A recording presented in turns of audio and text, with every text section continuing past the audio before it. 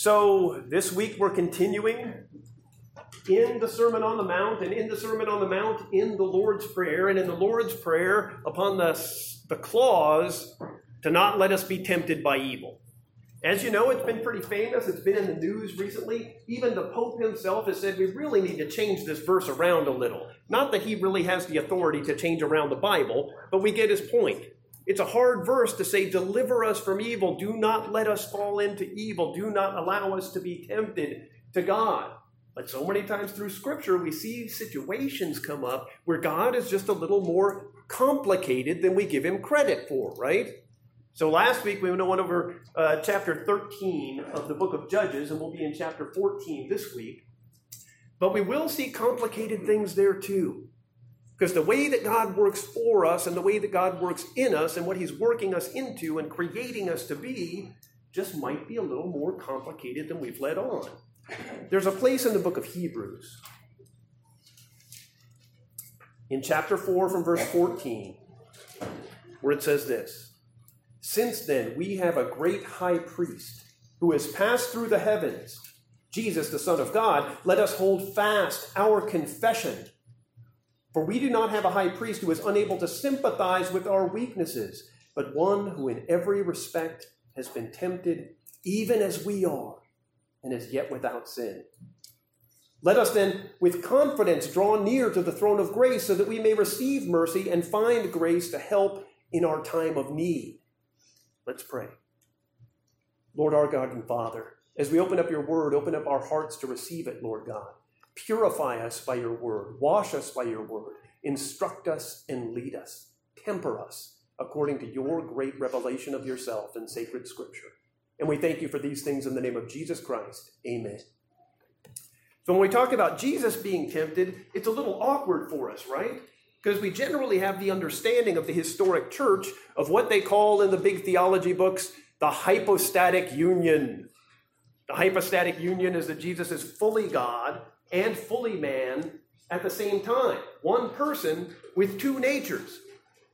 Now that's interesting because we usually would naturally think he's either a really great man so much that he's become God, or he's God just representing himself as a man, but neither of those are the historic doctrine of the church.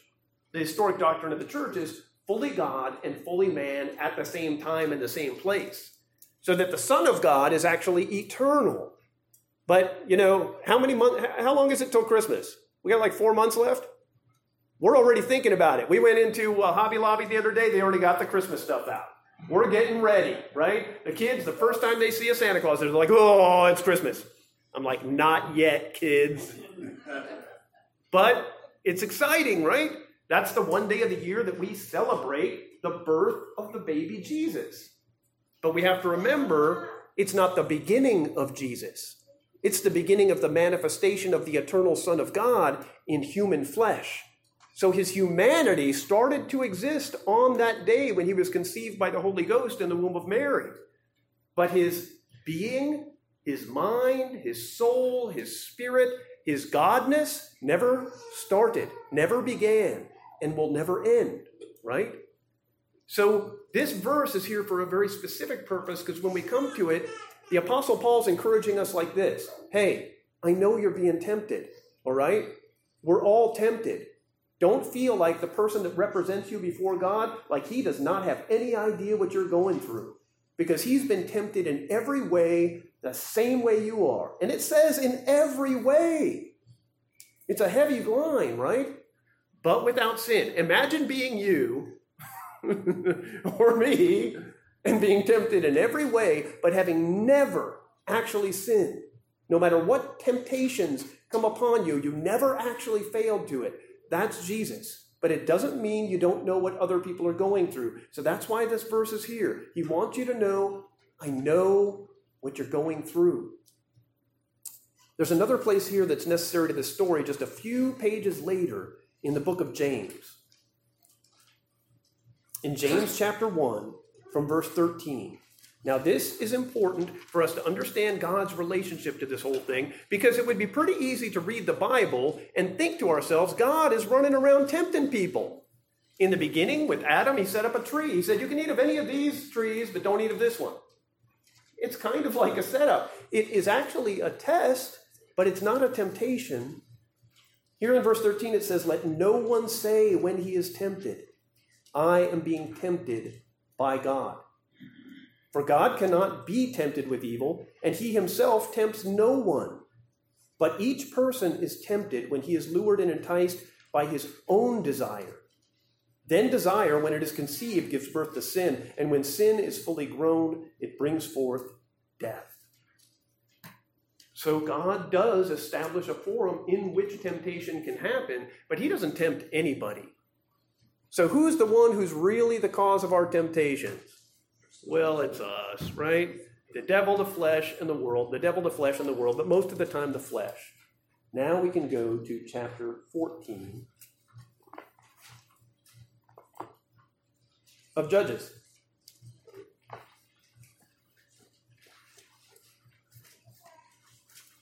Now, this is, of course, about a very famous guy named Samson. Most of us know the story, or at least enough about it to navigate it. And we know it because it's a cool story. It translates easily into action figures, cartoons, like stories with other persons in it. You guys remember Rocky, right? Well, my kids hadn't seen Rocky. So yesterday we're sitting there, and Christopher's asked me a few times, and so we sit down and we watch Rocky. And Rocky, you guys know what Rocky's about as a movie? Who knows? What's it about? No. No, I thought it was about boxing. There's only 10 minutes of boxing in the whole movie. The last 10 minutes. Maybe 15. But I'm like watching. I'm like, when are they going to box, And the kids, and I'm having to skip scenes. I'm a good parent. I'm skipping scenes and stuff like that. But the whole thing is about this guy, right? And he's trying to be a good guy, and he's, involved in all this stuff, and he's like falling in love with the girl that is his friend's sister that works in the pet shop, and he's like buying turtle food all the time, and it just goes on and on and on until the very end, like the last 15 minutes, apparently he gets in a fight, right?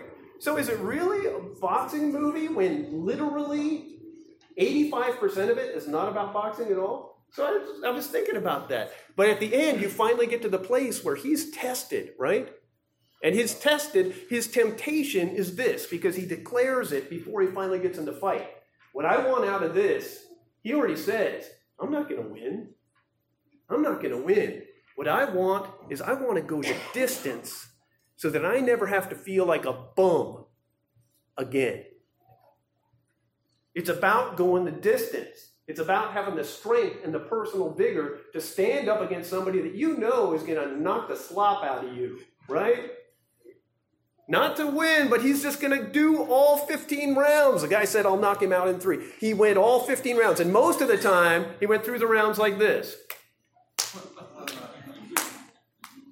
The guy just punching him in the face round after round, and yet he weathered it, and he stood, and he kept going. Yes. Okay. Well, thanks for letting me know. So, Rocky was over, and you know how you feel after the end of Rocky, right? You feel strong. You would fight anybody after the end of Rocky. I would fight Mike Tyson himself if I got to watch Rocky before I do it, because I know I've been trained, right? And guess what comes on next? Rocky 2. So we watch that too, but Rocky 2 also doesn't have any boxing. It gets like to the end, but Rocky 2 is really about his opponent, Apollo Creed's pride and vanity. That even though he was this great champion and had beaten everybody and had won the last fight, the fact that people question whether or not Rocky could have beaten him, it gnaws at him. It gnaws at him and his pride and his vanity. And finally, against all of his counselors and the people that have been talking to him, he's like, no, I'm setting up a fight with him. I'm going to force him to fight me. I'm going to subject him to public humiliation so that he will come and fight me. He could have gone on to glory with his perfect record and all this stuff, but he just can't take the fact that anybody could have even come close to beating him. So there's a real moral play between these guys and what goes on there, right? As we get here, we see a kind of a paradigm of this in an ancient man and an ancient story who was what we would think of as a superhero a bit, right? These guys that we see today, like the Flash and Superman and all this stuff, they draw all these stories from Scripture. Don't kid yourself. They're drawing them right out of here. There's a time when Elijah ran faster than all the armies and passed them all, and he was running at, what we would think of as super speed. There's a time when there's a man that's so strong that he can bring down the pagan temples just by pushing them with his great strength. And there's a time in here when he gets in a personal fight, one-on-one with 1,000 men, and he takes them all out. Now, these stories from Scripture, we've adopted them into our culture and society. We've twisted them into the shape we want them for.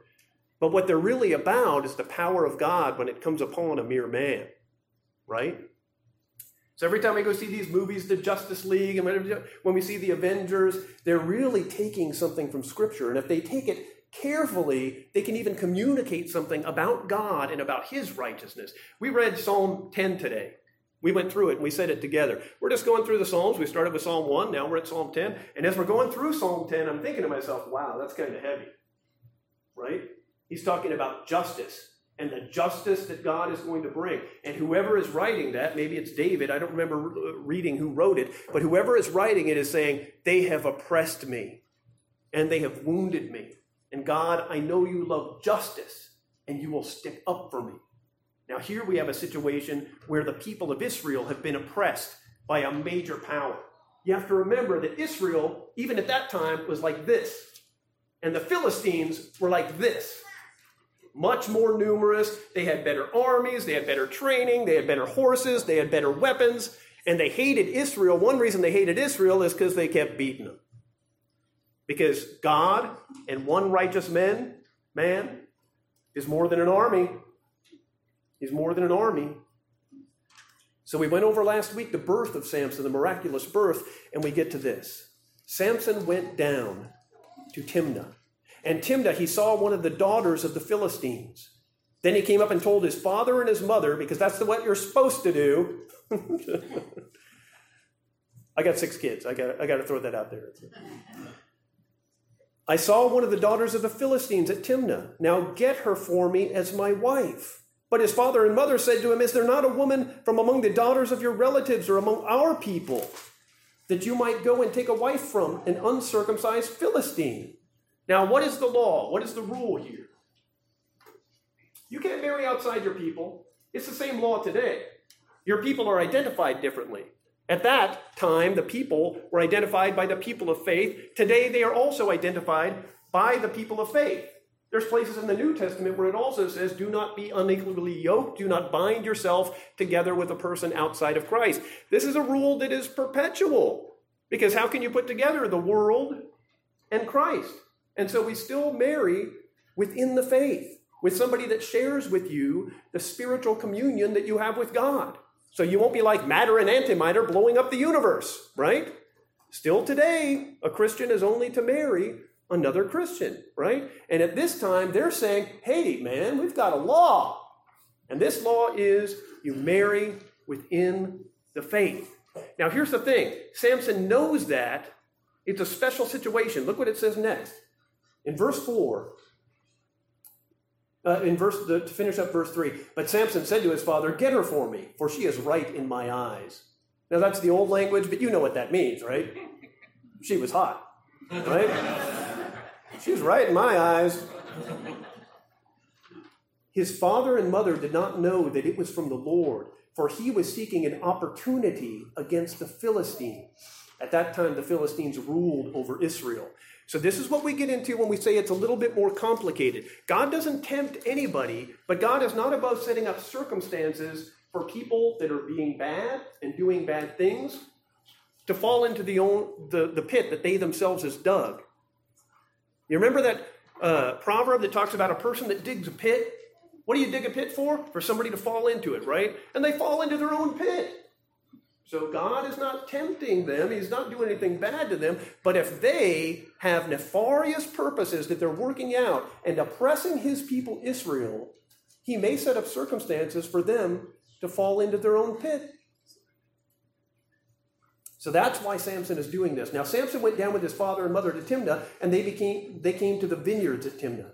And behold, a young lion came roaring towards him. Then the Spirit of the Lord rushed upon him. Let's always remember that anytime Samson does any great thing, it's always the Spirit of the Lord and not merely Samson. And although he had nothing in his hand, he tore the lion to pieces as one tears a young goat. But he did not tell his father or his mother what he had done. Then he went down and talked with the woman, and she was right in Samson's eyes. So God gave him such great power that even when a lion attacks him, how many of you have ever seen a lion up close and personal? It's an incredible event, right? We're talking about 700 pounds of meat-eating terror. Even when I'm at the zoo and I'm separated by about 30 yards of water and a path, and they look at you because for whatever reason they have noticed you, they have this look in your eyes that makes you a hamburger, right? They're just terrifying. I mean, still, one of the big causes of death in Africa is lion attacks, and you understand why. And if you guys ever see The Ghost in the Darkness, this other movie where it's all about, these guys who are sent to hunt these lions because the lions have started hunting us, right? And they're just a terrifying beast created by God for the purpose of taking stuff out. They're all teeth and claws, right? And he fights it barehanded, and he rips it apart because the power of the Lord God has come upon him. After some days he returned to take her, and he turned aside to see the carcass of the lion. And behold, there was a swarm of bees in the body of the lion, and honey. Now, believe it or not, this is a temptation. Do you remember the Nazirite vow? We read a little about it last week, where there were certain things when a person was set apart specially to God. There were certain things that they were never to do, that were never to be done, that were never to be touched. There were 3 things to that. One of them was you were never to touch anything dead, right? Another was you were never allowed to drink any fruit of the vine, especially an alcoholic beverage. Another was that no razor was ever to touch his head. He was never to be shaved or had his hair cut. I know some of you are thinking, well, how long did it get? It doesn't say, but it was long. And I've heard a phrase here in the South, if there's hair on your ears, there's sin in your heart. I did not know that.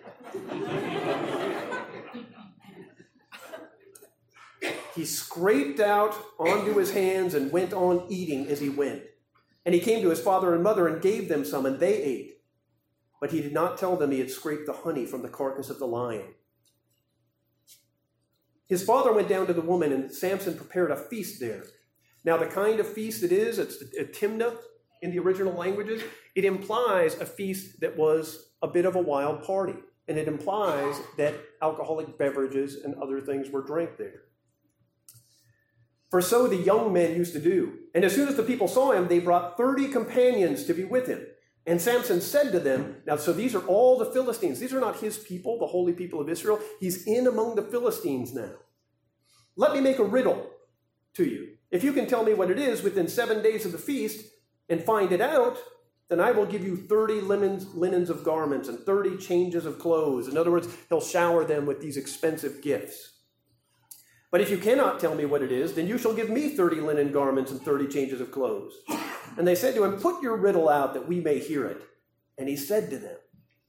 So again, there's this situation of allowing them to fall into the pit. Out of the eater came something to eat. Out of the strong came something sweet. That's the whole riddle. They're supposed to figure out what it means. Out of the eater came something to eat. Out of the strong came something sweet. And in 3 days, they could not solve the riddle. But now it all gets complicated. On the 4th day, they said to Samson's wife, go and entice your husband to tell us what the riddle is, lest we burn you and your father's house with fire. Have you invited us here to impoverish us? And Samson's wife wept over him and said, you only hate me. You don't love me. You've put a riddle to my people, and you've not told me what it is. And he said to her, behold, I've not even told my father and my mother, and shall I tell you? And she wept before him the 7 days that their feast lasted. And on the 7th day, he told her. Who do you think she told? Then she told the riddle to her people. And the men of the city said to him on the 7th day before the sun went down, what's sweeter than honey? And what's stronger than a lion? Out of the eater, something to eat. Out of the strong, something sweet. Now, all through these chapters we're going through, Samson has trouble with the ladies. He's always getting in trouble. That's not his strong spot. We'll just say it like that. That's not his strong spot. And he said to them, if you hadn't plowed with my heifer, you would not have found out my riddle. If I were to say something like that, Denny would punch me right in the mouth. But he is Samson. And the Spirit of the Lord rushed upon him. And he went down to Ashkelon. And he struck down 30 men of the town. He struck down 30 Philistines. And he took their clothes and took their spoil and gave the garments to those who had told the riddle. In hot anger, he went back to his father's house. And Samson's wife was given to his companion, who had been his best man. The story goes on from there. But what we see is a digression, where this man who was raised to be the prophet of Israel, to be the deliverer of Israel, to tell them the law and the judgments, falls into one thing after another because of anger, because of lust, and because of pride and vanity. It only gets more complicated from here. But you guys remember the last lady in the story, right? Delilah. By the time we get there, you're going to have seen a lot of muck and gravel in the human soul. I'm telling you. At the same time, we can learn things from him. One of the things that we learn from this is that our God does not ever abandon us. There comes a time in Samson's life where he is allowed to fall into disrepair. And there's another time in his life where he is allowed to fall under the hands of the might of the Philistines, and they make him suffer. Because God had given him greatness and power and authority, and he had traded it in for his own appetites. That doesn't mean that God has abandoned him. By the end of the story, we see that God never took his hand off Samson. Never. And we also see in the book of Hebrews that he's actually placed in the lineage of some of the greatest people of the faith. Because even when he went through all these things, he never gave up on the God that never gave up on him. Do you know what I'm saying? Let's pray. Lord our God, you are so good to your people. You've given us your word as a light in a dark place to shine in our souls your truth. We pray that you would give us eyes to see it and ears to hear it, and that you would open us up to these things. That you've given us great men like this as an example so that we can learn from them, so that we can learn to be like them, and so also learn to not be like them. We thank you for all of these blessings in the name of Jesus Christ. Amen. Amen.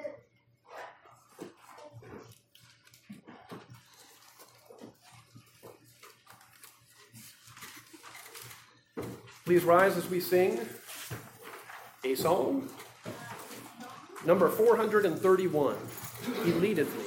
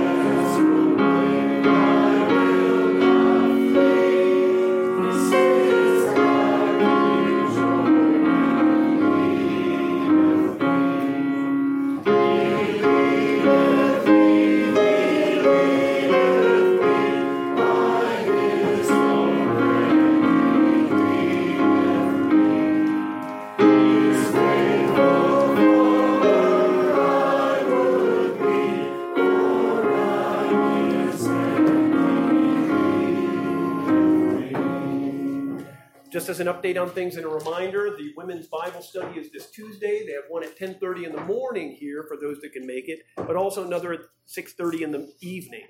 Now, as you know, it's hard to meet people on Sunday morning. It's supposed to be the best time for it, but it's really the worst time for it because everybody's got to go and everybody's got to get to lunch and all this other stuff. So please do take time to meet somebody new before you leave the building today, but also avail yourselves of the ministries of the week. Also on Wednesday morning at 9 o'clock, there's a men's breakfast that meets here in the fellowship hall. Also, there's a Wednesday evening fellowship that has dinner and things for the kids and all kinds of games and fun. On Thursday, there's a Bible study at 6:30 here in this room that goes through a little bit higher level theology. But on Thursday from 1 o'clock p.m. until 5 p.m., we have a homeschooling group that just started again this last Thursday. Now, we expected to have about 50 to 60 kids. This last time, we had 80. So it's been a lot. So if any of you are interested and have the time and opportunity to come over here at that time of the day and help out with the kids, that would be awesome. We would love that. Is there anything I'm missing, guys? Things coming up, things that need to be known? Or Fellowship meal next Sunday. The fellowship meal is next Sunday. That'll be hosted by the deacons, so they'll be bringing the meat, and you guys bring everything else. So bring whatever you like. I'm sure I'll like it too, right? Also, coming up in October, at the end of October, we have a big festival. We invited the whole neighborhood last year. We had about 300 people. Things being as they are, we'll probably have more this time. So we will need everybody to sign up and come that night to just help facilitate and make sure the building's still here when it's all over. Look up, Christian, and receive the blessing of God. May the Lord your God bless you and keep you. May his face shine upon you, and may he give you peace. Amen.